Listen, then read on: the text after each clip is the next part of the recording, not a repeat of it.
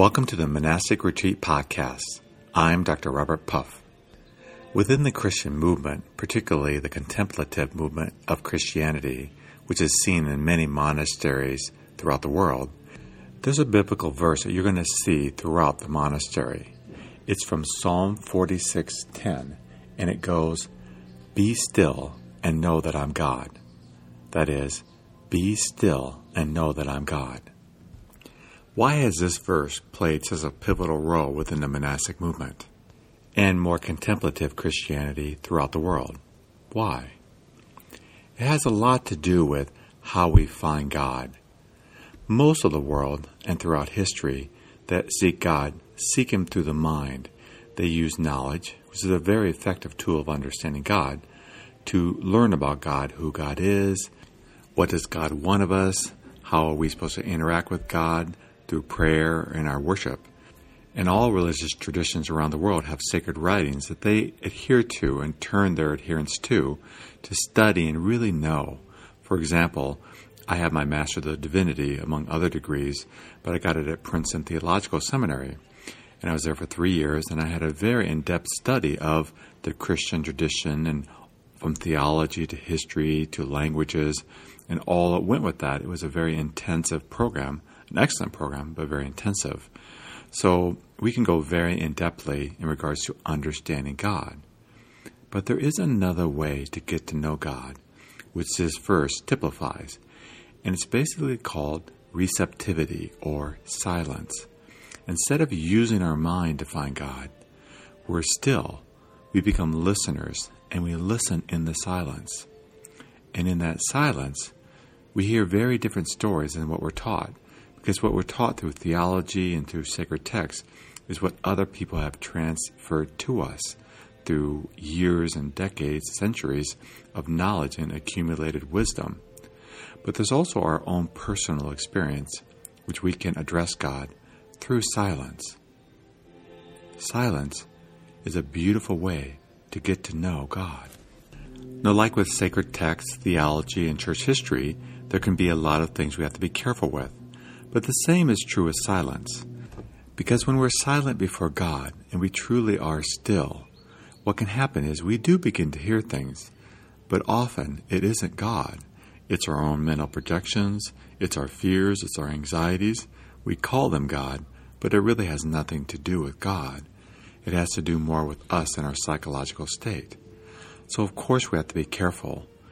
But mostly what the silence, I believe, is talking about is actually just being still.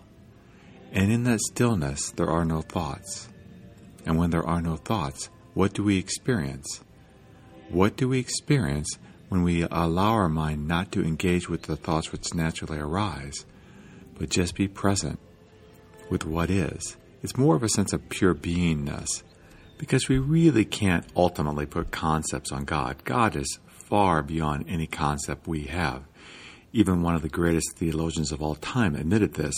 Thomas Aquinas is known later in his life to say, basically everything I wrote was pointless because anything said about God, God is clearly beyond that. So we spend so much time in our mind actively engaging with it. And even when we engage with God, it's a thought process.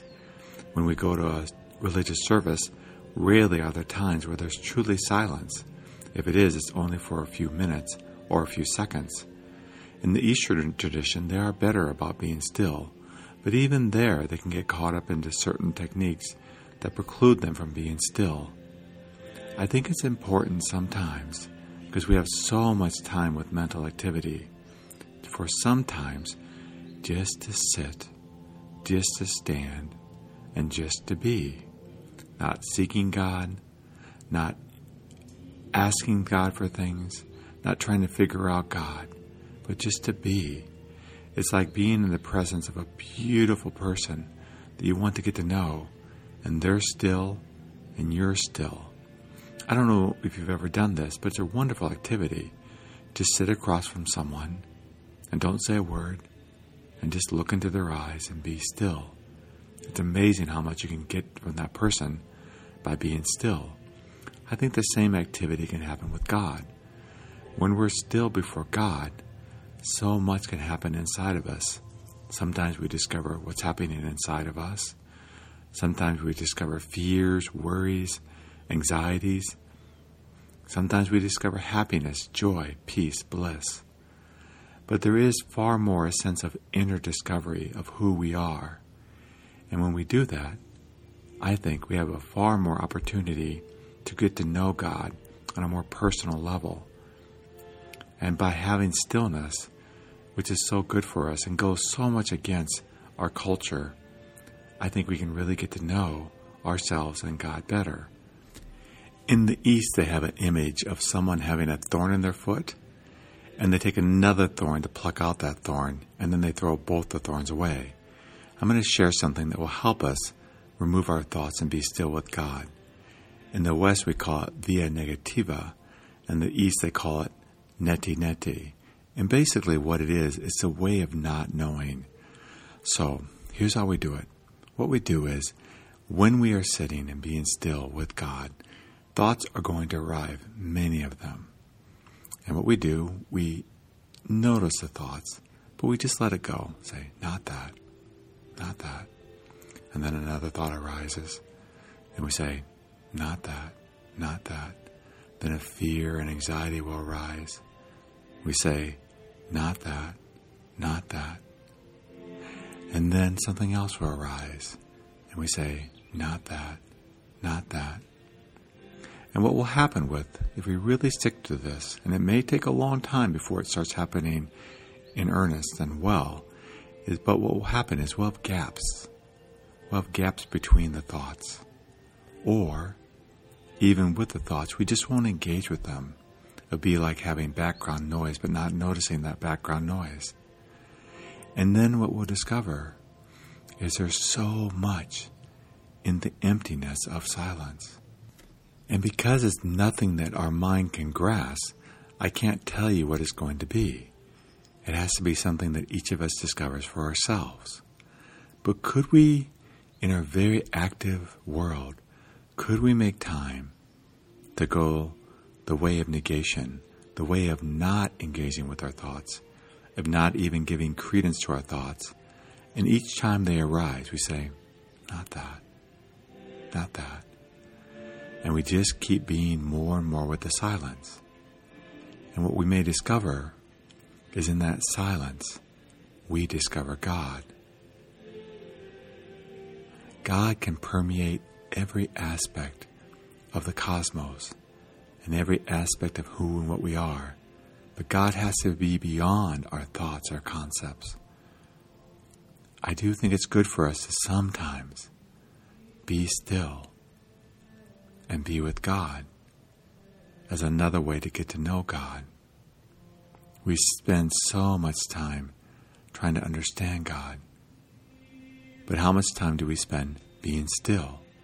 And that's why I think the monastic movement has been such a beautiful movement the past 2,000 years, or even earlier if you look at other traditions, past 3,000, 4,000 years, because they make a lot of room for silence.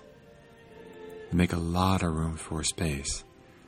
One of the main things you'll notice when you go on retreat at a monastery is there's a lot of silence. And in that silence, we can get to know God better. So may I encourage each of us, perhaps each day for 10, 15, 20 minutes, to make room for silence with God. I think we'll find it to be a most beautiful experience. Thank you for joining me on Monastic Retreat Podcast.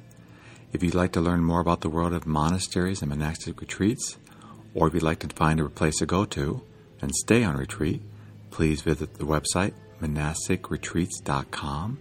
That's monasticretreats.com. And if you didn't know, I also create a happiness podcast which explores the world of how to be happy. Just go to www.happinesspodcast.org. That's happinesspodcast.org. Until next time, be at peace, be still.